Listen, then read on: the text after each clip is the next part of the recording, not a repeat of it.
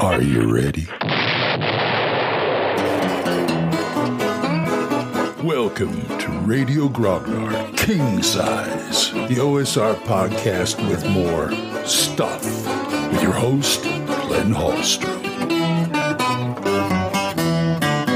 Hiya, folks. Old Man Grognard here. Hope you're all doing well. It's a nice day. Hey, we got plot hooks out there that needs bait. We will talk about that after this. This episode is brought to you by Visit Williamsburg. In Williamsburg, Virginia, there's never too much of a good thing. Whether you're a foodie, a golfer, a history buff, a shopaholic, an outdoor enthusiast, or a thrill seeker, you'll find what you came for here and more. So ask yourself, what is it you want? Discover Williamsburg and plan your trip at visitwilliamsburg.com. Hey, it's Kaylee Cuoco for Priceline. Ready to go to your happy place for a happy price? Well, why didn't you say so? Just download the Priceline app right now and save up to 60% on hotels. So whether it's Cousin Kevin's Kazoo Concert in Kansas City, go Kevin, or Becky's Bachelorette Bash in Bermuda, you never have to miss a trip ever again. So download the Priceline app today. Your savings are waiting. Go to your happy place for a happy price. Go to your happy price, Priceline. All right. Now, sandboxes or other games usually have plot hooks all over the place, or you should anyway. I think you should come up with 10 good plot hooks and then go from there. But you need something more than just a plot hook to hook them. You got to bait your hook, which means to me that when you put a plot hook there, you should put something with it, an NPC, a specific area, something unique, something that's going on, maybe if it's in the town, something going on in the town or in the area or whatever. You might have a patrol that comes by a lot. Just one thing. All you need is one thing. Because a plot hook is good, but a plot hook with something else is better. Okay? I mean, this might be part of the plot hook adventure. And, then you can elaborate it after they take the bait. So I would put like an NPC associated with the plot hook. So the characters have something to go on. So they have something to start with. Okay? Let's go see this guy. He might have information about whatever the heck is going on here. And that's good for a session. That and maybe an encounter or a random encounter or an encounter that has to do with that. That would work.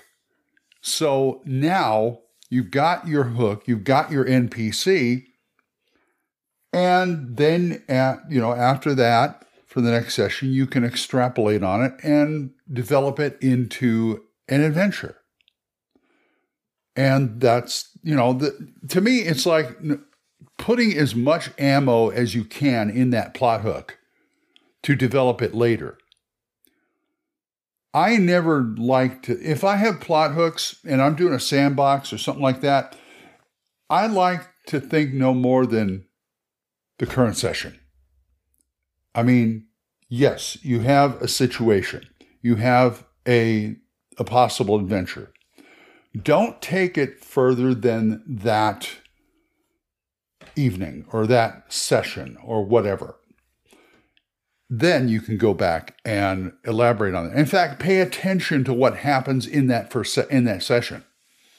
Okay, they take the bait. Okay, they talk to the NPC. There's something going on, and you have an encounter with whoever or a monster or whatever. And okay, fine. See you next week. So I would sit down as a GM and I say, okay, let's see. Let's go over what happened. Okay, they met old Saul, the ferry boatman, as part of this plot hook.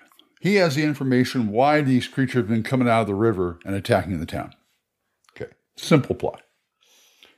Okay, fine. They go talk to him, and in the meantime, while they're talking to him, these creatures come out of the river, or thugs show up, or something like that, where the characters have to get involved and fight, or some kind of encounter. So, okay, this happened. Now, is this an isolated incident? I made it as a random encounter. I just rolled on a counter table, boom, that's what we got. Okay, how can I make this, if I want, connected to what's going on in that plot hook? You see what I'm saying? You take random thing. Whatever happens at the table is fodder for the GM. Okay? This is why I like characters who kind of derail my game, or just come up with something that I would have never thought of, or I thought was better than what I had. Because then I can go back and go, okay, fine. Let's see. How does that link to the alligator men that are coming out of the river and attacking the town? How does that link? Did they just come out, and do they do this on a regular basis? Is something prodding them on?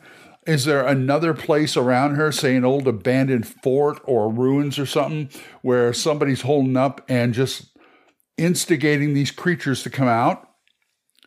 And how does old Saul fit into this? What does he know? Maybe he's a former associate of this bad guy that said, to heck with it, I'm going to do this. I'm retiring. I'm just going to go run the ferry.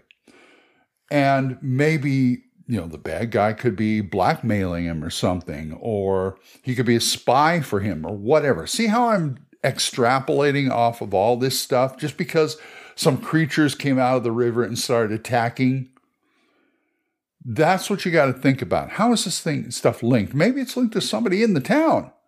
Maybe the mayor or some official is instigating this for their own nefarious reasons. Maybe they're trying to make the town poorer so they can take over and bring their own people in or something like that. Okay, that's rather Machiavellian, but I kind of like it. So that's the kind of thing you have to think of when you come up with plot hooks. And it's easy to do because, plot hooks are everywhere. You put them wherever you want. Say you're doing a sandbox, you're doing a hex crawl. They're not going to go in every hex, but you can put something in every hex. It may not have to do with any plot hooks or anything, but, something they see things. Oh, look at that mountain. How interesting. Oh, what is that forest doing in the middle of here? Or, I hear dwarves are up in those mountains working on whatever. That's just the landscape. But you can make the landscape part of your game. So yeah, you just look at your plot hook. Go over your plot hooks. Look at your plot hooks and see what you got. And then try and link up an NPC. It doesn't even have to be it doesn't have to be specified either. Like if I just told you about the hex with the town in it getting attacked, and I just said old Saul the ferryman, I just say, okay, somebody in the town has information on this. Boom.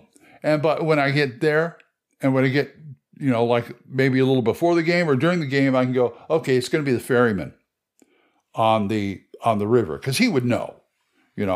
Maybe somebody else in the town might know, except, besides him. Maybe there's a dock worker on the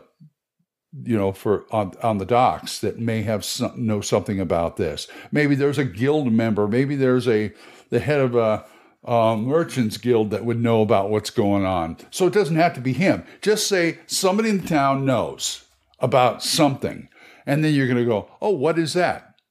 Don't worry about it. Once you get to the table, worry about it. Okay? And don't give it, okay, fine. I said the ferryman, and I'll say that he's a former associate. He doesn't like him. So he says, yeah, they attack on a set schedule. They come out at, like at night or something like that, certain time at night. And then, your players can investigate on that kind of thing. And so, that's how you develop a campaign. That's how you develop an adventure. I love worlds that have holes in them, which means things that you don't. My world has a lot of holes in it, so I can develop whatever the heck I want. So a few of them areas are developed, but not very many, and that's where the plot hooks come in. I call it baiting the hook. And it's just like one step development. I take the hex. Okay, I want a plot hook here. Somebody knows about this. Stop. I stop. I say, okay, somebody knows. This is what's happening. Somebody knows about this. Leave it alone. Leave it alone. Go to the next plot hook. See what's going on in this area. And so that way you have something there. You know, once they take the bait, they took the bait. The bait is whatever you put in that plot hook. So you basically did the first step in developing it, but leave it alone. It's like, do it once, and leave it alone, go to the next one. And just write this stuff down, put a chart, make it a chart. You know, you could do it that way. But this is how you develop stuff like that. And there's nothing wrong with you can't link plot hooks. And I may think about that during my prep. And I will just put a note saying possible connection or something like that. You got to do it in generalities first, because that's what gets it going, and that's what gets your brain going. That's what gets the players going. And that's a good thing. All right, I got to go start my day. So take that for what you will. I hope you use it in good faith. And if you guys want to talk to me about this or anything else, oldmangrognar@gmail.com, or drop me a voicemail at Spotify for Podcasters. We are monetized. So as little as 99 cents a month, you too can help support this program. I would thank you. For a single donations, go to my Ko-fi page, ko-fi.com/oldmangrognar, or my PayPal tip jar, paypal.me/oldmangrognar. Let me thank these people who do give to me monthly. Juan Carlos Llewellyn, Gilbert Soares, and Benjamin Brodell. Thank you very much, guys. You're great. For other good podcasts, Dan Gregg's The Young, Y-U-N-G, Young Grognar podcast, Kevin at the Red Caps podcast, Daniel Norton's Bandits Keep podcast, Randy and Joe's Biggest Geekest podcast, Big John Allen Large's The Red Dice Diaries, and my friend Eric Tinkar's Tavern Chat. So, until I see you folks next time, keep the dice warm, and I'll talk to you later. Bye-bye. You got questions? You got comments? Send them to oldmangrognar@gmail.com. Tune in next time when Radio Grognar King Size is on the air.